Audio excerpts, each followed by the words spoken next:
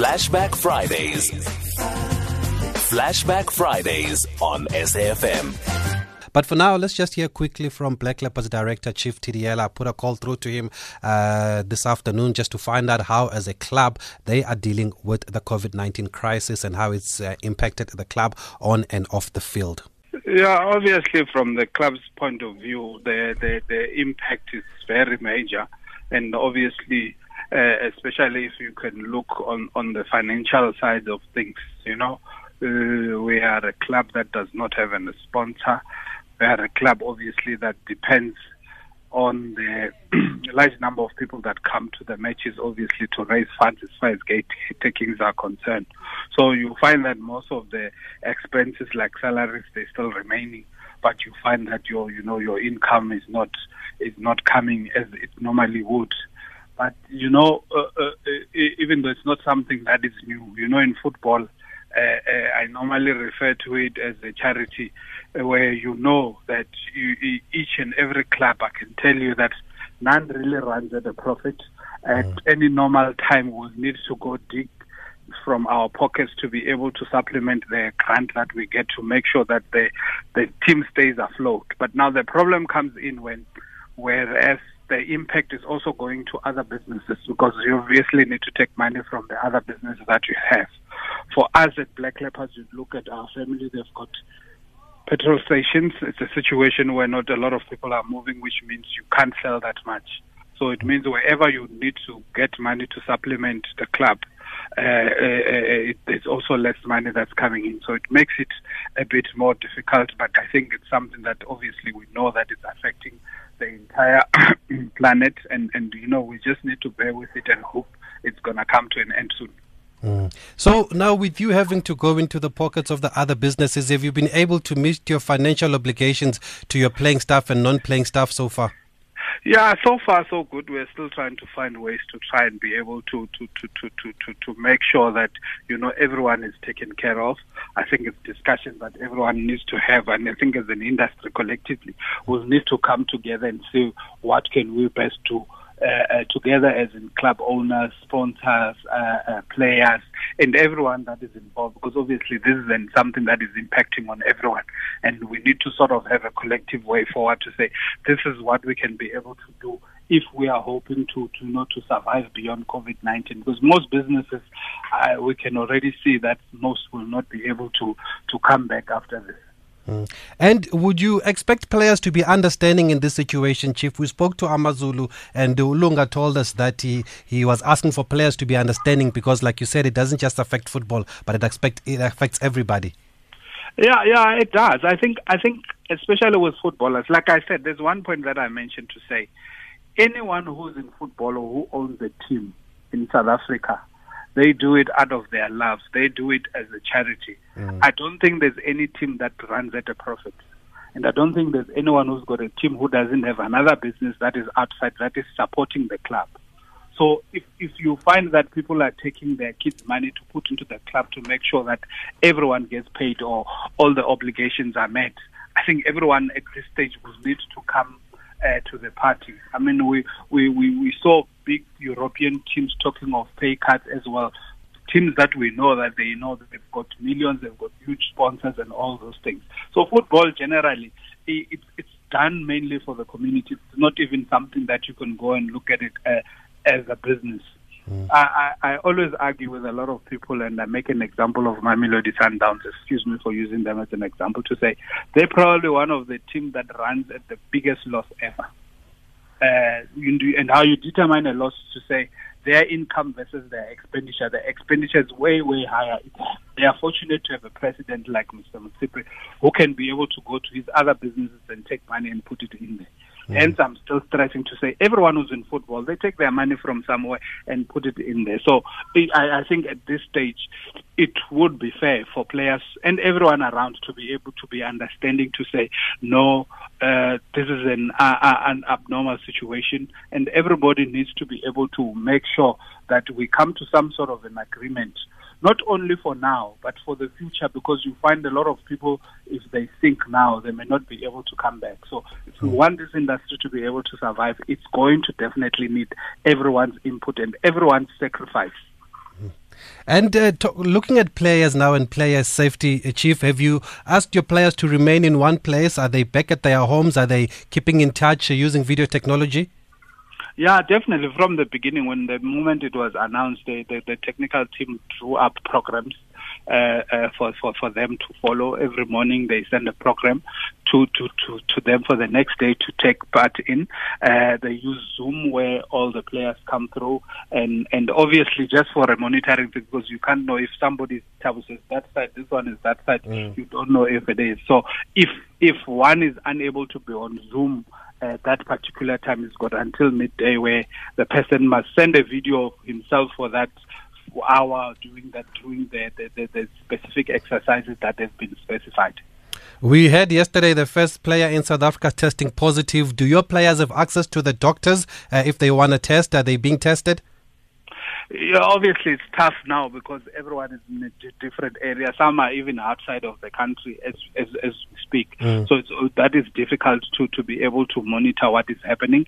Fortunately, in the team's WhatsApp groups, we've got our team doctors who are constantly, sending through information about the epidemic and things that people can do to make sure that they remain safe and healthy. So that's the best at the moment that we are doing. And just looking at the season before it was suspended, what would you say were the challenges for Leopards this season? Because as management, you really went out to bring in experienced players. Yeah, I think it's a couple of changes. Unfortunately, the departure of Luke, even the start. Sometimes I always say football for me, it's like baking. You can have the best players.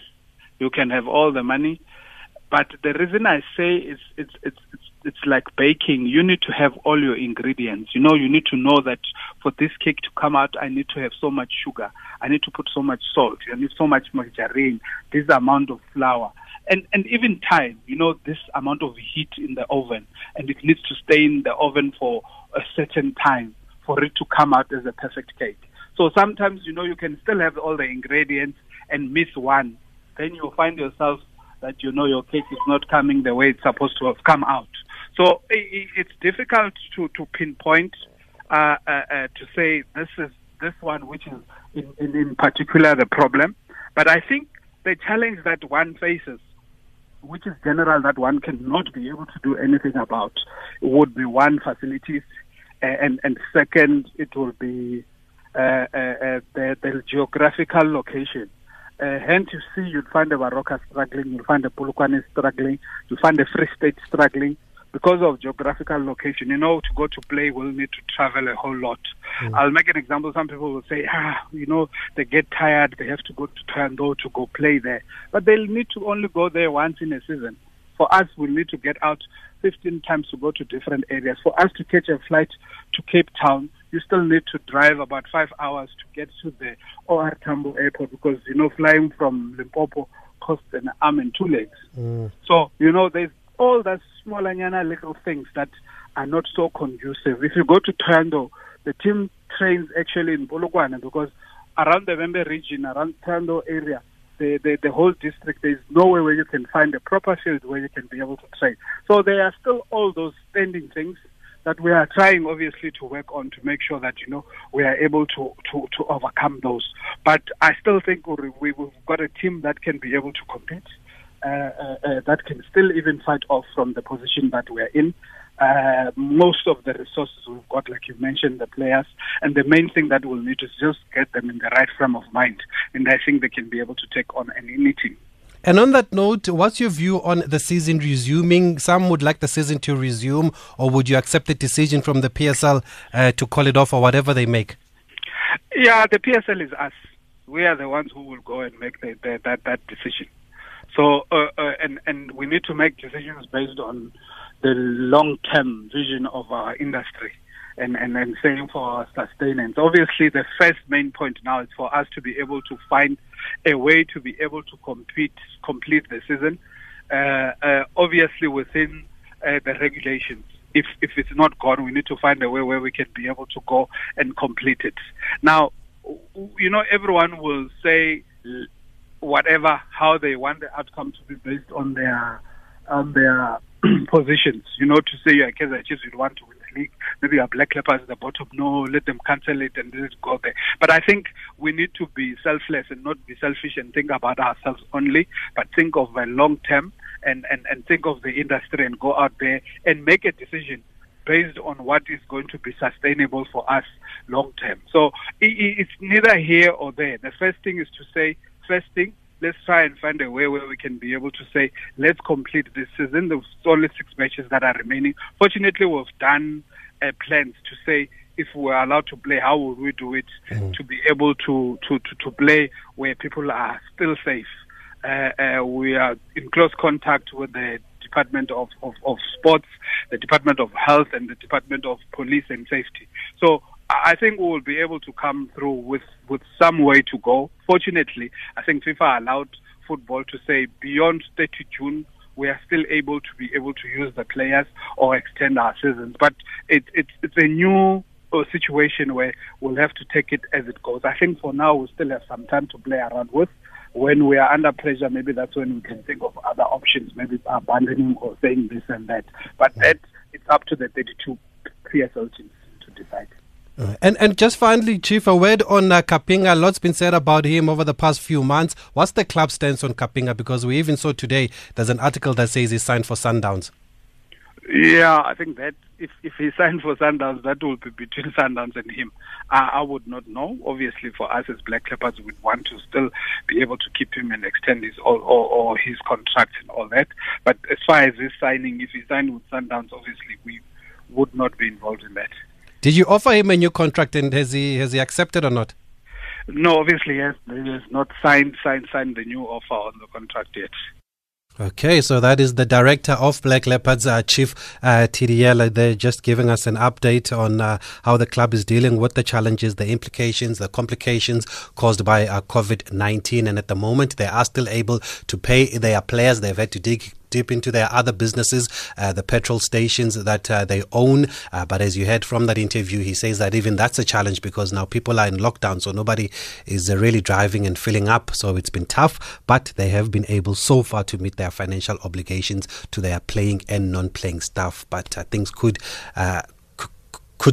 change, like many other clubs have told us that are able to pay so far this month. They don't know what the future holds. And also, Chief, they're just talking about whether they would like the season to resume or not. They are bottom of the log with only 5 wins from 24 matches as the Black Leopards, and first prize is the season to be completed, but they are part of the PSL, so they will make that decision as the PSL. Nothing came out of yesterday's meeting, by the way, of the PSL Exco. It was adjourned until further notice, and we don't know when that is, so there's nothing basically to report back on that. But like we've been putting calls through to the clubs just to find out how they are dealing and how they are coping with this situation. What was interesting for me in that clip is what he had to say about the challenges faced by Leopards and the fact that traveling is a big challenge, especially because of where they are. They always have to get out to go play other teams, while other teams only go to Thohoyandou once, and he says that's been a big challenge for him, obviously, as well as the changing of coaches. And the big story is Lesedi Kapinga. There was a story today that he has signed for Sundowns. We don't know how true that is. It has not been confirmed so far, and but it looks like Lesedi Kapinga is definitely leaving Black Leopards at the end of the season. Now, where he's going, we don't know. There's Sundowns. There's also been a link with Orlando Pirates. We'll never know what happens in South African football. All I know is that he's vacating his place where he's staying. He's leaving at the end of next month. So that's surely a sign that is leaving for Gauteng. We do apologize. We still can't get hold of our guest this evening, Fani de Villiers. He had agreed to speak to us between 6 and 7 p.m. We've put out an SOS to all those people around him just to remind him maybe he took a nap or funny there and he just forgot about our interview. These things do happen, of course, on radio, but we are still trying, so please bear with us and please accept our apology and an apology on behalf of Fani de Villiers. We will get to him. But let's get to the clip that I opened with when we started the show. We heard from former SA Davis Cup and Fed Cup captain John Lafne Deyaga. He started an initiative basically to help raise funds for COVID-19. He also weighed in, basically giving his support to Tennis South Africa, who've submitted a report to the Sports Ministry about the return of tennis in level 4. And we just want to find out more from John Lafne about this initiative that he started. And he joins us on the line now. John Lafne, good evening, and thank you for being able to speak to us on SAFM. Lisa, thank you very much. Thank you for having us. And yeah, it's a tough time for everyone. Everyone is, this virus is not, sparing anybody. So it's tough times out there. And yeah, as a coach myself, I know how tough it is, and having an academy, how tough it is with the coaches. So I just felt that I wanted to help and see how we can raise money for our fellow coaches. I've had a lot of calls from coaches asking me to please, see if I can speak to the minister or the president and getting tennis back out there. Research has shown that tennis is one of the safest sports, to play during COVID-19, and because of social distancing, the coach and especially if there's private coaching, the coach and the player, the distance is always more than 6 meters. So it's safer to play tennis than to go to the store and buy food. So my appeal is basically to the president and the minister, and to say, please let the tennis coaches get back onto court so we can work and earn some money, because we have no platform to receive any funding from government. So if we don't work, we don't get paid. So it's tough times. I know everybody's struggling, and there's people that doesn't have food, but the coaches are one part of society that's in the same position. If they don't work, they don't get money, they can't feed their family. So yeah, I just felt that I needed to step up and get my former players and tennis community and sponsors and manufacturers and retailers, everybody involved, to try and help and see how we can help the tennis officials and the coaches. And before we talk about the return of tennis, John Lafnay and Carrying Daisies, where exactly are you at the moment? The last time we spoke to you last year, you were in the US. Yeah, at the moment, I came back in October because, our company, No Boundaries, organized the Federer and Nadal Match in Africa event. So I've been in South Africa since October organizing that event, and we were very fortunate that we could still have that event, that world record-breaking event, and to have Roger and Rafa. Yeah, it was amazing. So my plans were to return, to England for Wimbledon, and then I have World Team Tennis. Right now, it's still on the cards. It's supposed to start on the 12th of July. We're 9 teams in the league, and you play home and away matches. But the plan now is to have all 9 teams play in one city. So all the players will get together for 3 weeks in one city, being quarantined probably for a week beforehand to make sure that everybody is safe, and then play the league. And then I worked with a young kid in the US, and then probably going to go back to San Francisco, where I was based for a year, to work with the kid, and then do some more. We're planning on doing some more events in South Africa as well, depending on how the season gets back. Tennis is tough because we have so many people from different countries, coaches and players. So it'll be interesting to see what's going to happen. The next big event that they have to decide on, obviously, is the US Open. That's going to be in September. Is it possible, because I heard Boris Becker says they might as well call it off, because I believe that they're also using the complex where they play the tennis as an emergency hospital? Yes, but there's talk that they want to move the US Open to Palm Springs, where Indian Wells was supposed to be held. It's a great facility, a lot of courts. They definitely have, the facilities are marvelous, and they definitely have the room to host the US Open there. So obviously they would love to have it in New York, but New York's one of the cities in the US that's been hit the hardest with COVID-19. So we'll have to see what happens in the next few months. They have to make a decision, and obviously they'll see what's the best position. But it's tough for sport. I think a lot of people, they miss the sport on TV. But I believe we've got to stay positive. We've got to do things now, and what we never have opportunities to do. And there will be a lot of positive things coming out of this. And you mentioned that you were involved in that match in Africa, John Lafnay. What did you make of how it was embraced here in South Africa and the reaction?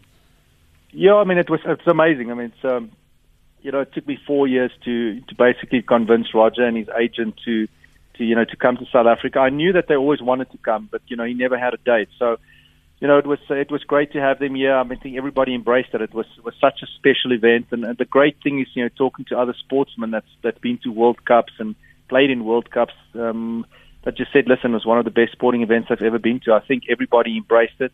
The spirit that the South African people showed, and there was just a good feeling that everybody had. I think it was awesome to have Trevor Noah also here, and Bill Gates. They were great with their exhibition match beforehand. And what Roger's doing around the world, embracing poverty and helping young kids, and what Rafa's done, it's amazing. And the two players together, what they've done for tennis is fantastic. So I think Roger's mom, Lynette, she brought a lot to the party. I think people really enjoyed her. She's a great person, and I hope hopefully we've raised nearly $3.6 million for his foundation. It's the most that they've ever raised for any match of Africa. And, hopefully, they'll be back in South Africa maybe in the next 2 years to do something like that again. So it'll be really awesome. Let's talk about your own fundraising drive now, Tennis Cares. You've already mentioned that you are working with Caring Daisies, but you also want to support the tennis coaches and officials who've been affected by COVID-19. So how do people get involved then? How do they support John Lafney? Well, the easiest to go to Tennis South Africa's website is www.tennissa.co.za, or they can go into my Twitter at John Lafney, JOHNLAFFNIE. We have all the details there, and we formed a partnership with the Caring Daisies. People can donate. And then we have an independent board that will look through all the applications. Coaches have to apply and state their situation. And then, the independent board will decide who's going to get the funding. We obviously want to raise as much money as possible so we can try and help everybody. But it is a lot. There's over more than 850 coaches and officials. So we just, want to appeal to the tennis community. People out there that love tennis, any 50, 100, 200 rand will make a difference. So I just feel that we've got to step up and help our own community. And there's a lot of coaches that's struggling at the moment, like the rest of South Africa. But I feel as a tennis community, we've got to stand together, and help our own. And tell us more about Caring Daisies. Caring Daisies is a foundation that's been going on for a long time in South Africa. They have fundraising events, and they help a lot. They're very diverse.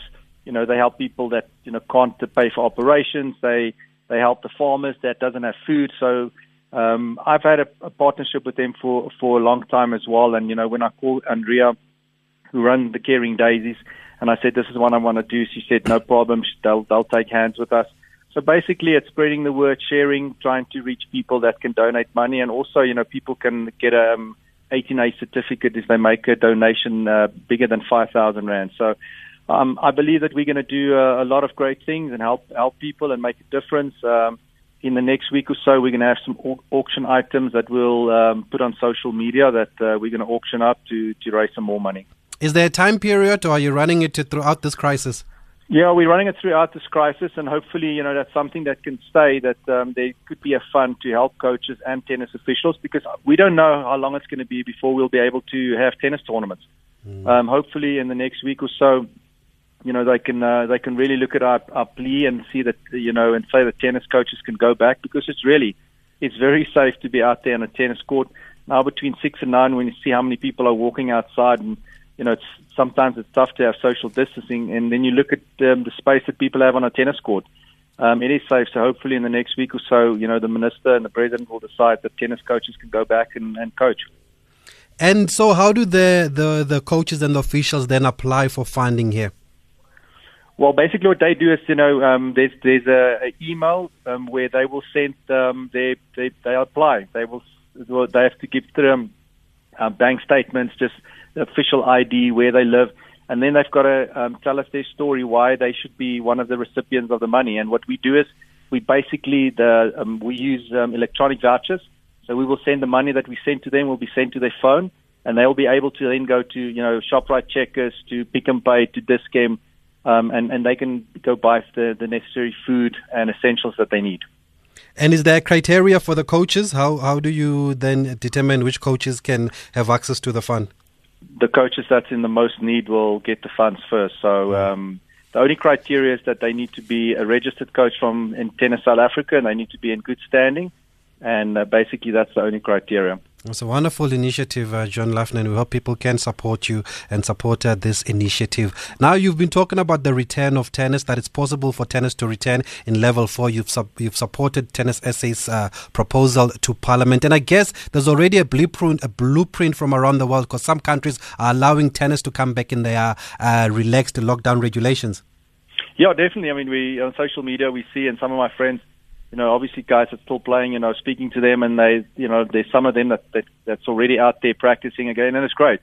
It's awesome, and I really hope that, we can, get back onto the court sooner than later, and especially on the international circuit as well, because there's a lot of people that struggle, players that's struggling. I mean, Novak Djokovic put a proposal in place where, the players will donate money to cover for players that's ranked between 300 and 700. That's not making a living at the moment. So, it's tough. I see and I read the rugby guys, cricket guys, soccer guys, they're taking a pay cut, 20%, 30%. Tennis players and golf players, they have no salary. If there's no tournament, there's no pay. Just only the big guys that do have their, commercial sponsors that's making money. The rest of the guys, they live on prize money. So if there's no tournaments, then they're not getting a salary. So it's tough. It's tough out there for those guys.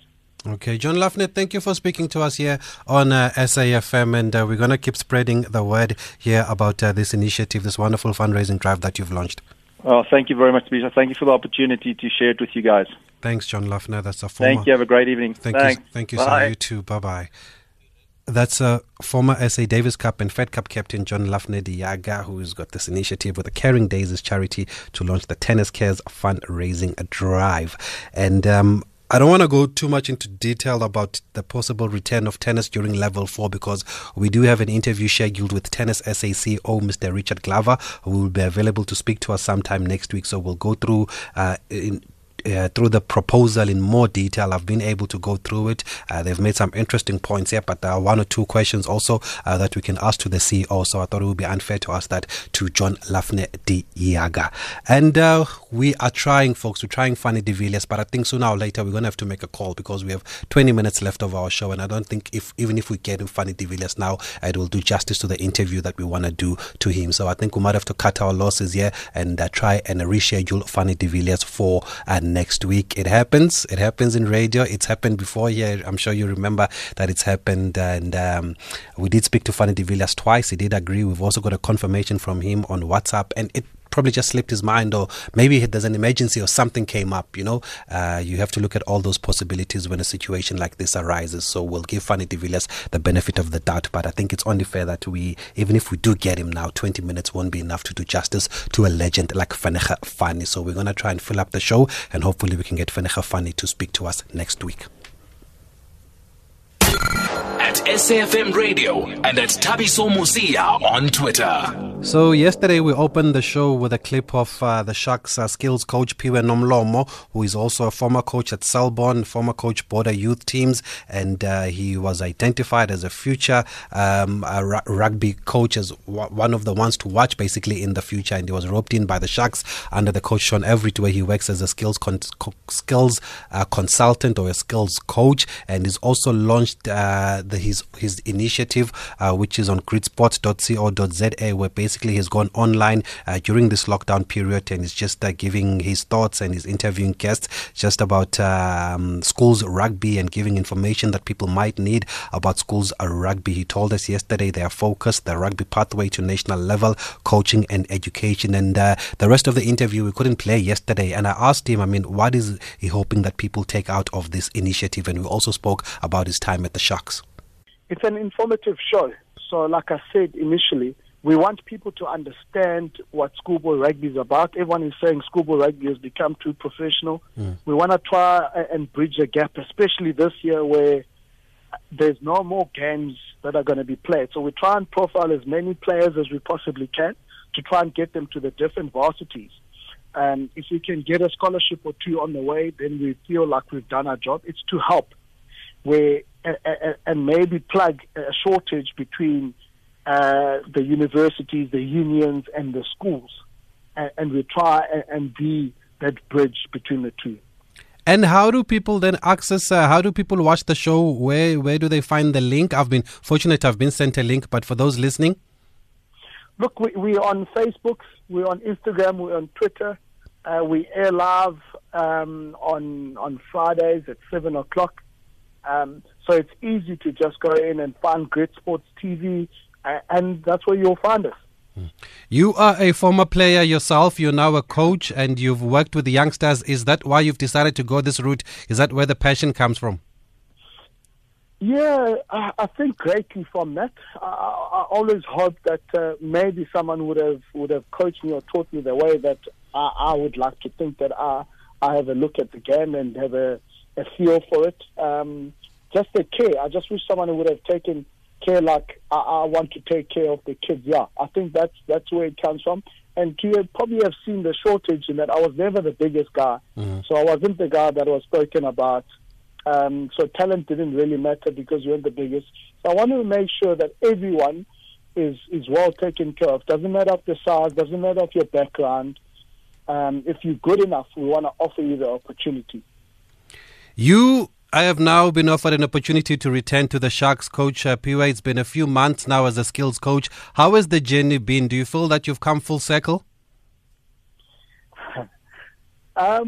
Yeah, that circle still needs to go on a bit more to have gone full circle. It's been a privilege. It's been an absolute privilege to work for the Sharks. It's one of, if not the best union in South Africa. In terms of results at the moment, definitely. I mean, we're top of the log in the Super Rugby. And again, just to work with the gentlemen that I work with on a daily basis, it's been an absolute honor. And what exactly does your role entail, Coach, and which teams do you work with at the Sharks? So I do skills, backs and attack, and I'm mainly involved with the Super Sport Challenge side, or would have been involved with the Super Sport Challenge side. And now we're going to go into Currie Cup. So we've got Currie Cup for the under-21s, and we've got Currie Cup for the senior guys coming, and I'll be mainly, in fact, I will be involved with the under-21s coming up this year. A lot of the Sharks players we've spoken to have really praised the new coach, Coach Sean Everett. He's roped you in, obviously. How has it been working with Coach Sean, or just sharing ideas with him? And what do you think has been key to their success in Super Rugby this season? Yeah, that's exactly what I'm saying. I mean, we're not a big coaching staff at all. So we all sit in one office, open space, and we can bounce ideas as we see wish. And Sean is a fantastic human being, where he's really open to sharing ideas, and he's just been great in how he's welcomed everyone. I mean, I'm new there. I came in towards the back end of last year. Brent came in towards the back end of last year. Dave and Mark Valls have been there with Sean. So it's really a really good cohesive unit at the moment. And the way they've played says a lot about Sean's management style as well. They've been fantastic as a management in how they've gone on about their business. And you've said, Coach, that the circle is not full yet. It's still going around. I mean, you've coached at Selborne, you've coached at Border, SA, under-18s. Over the next few years, what are your targets? What are you hoping? How far are you hoping to take this journey? Look, my biggest thing is growth. So as long as I feel I'm learning, as I feel I'm growing, I'm happy to be wherever I am. And at the moment, I'm not looking past the Sharks Rugby Union where I'm at, because I feel like there's so much scope for growth, and I'm really honored and I'm happy to be where I am. There's good challenges that are growing me. So it's not so much a destination, and maybe the process that I say, that circle will obviously get fuller and fuller as the process gets better. Okay, that is Coach Piwa Nomlomo there, skills coach at the Sharks, talking to us about the bus is full with Coach P, as well as his role at the Sharks and his future. Basically, I mentioned he's been identified as a one to watch alongside Coach Mzwake Nkosi, who was in charge of the SA schools, also while Coach Piwa was in charge of the under-18. So these are believed to be the next generation of young black coaches coming into the scene here.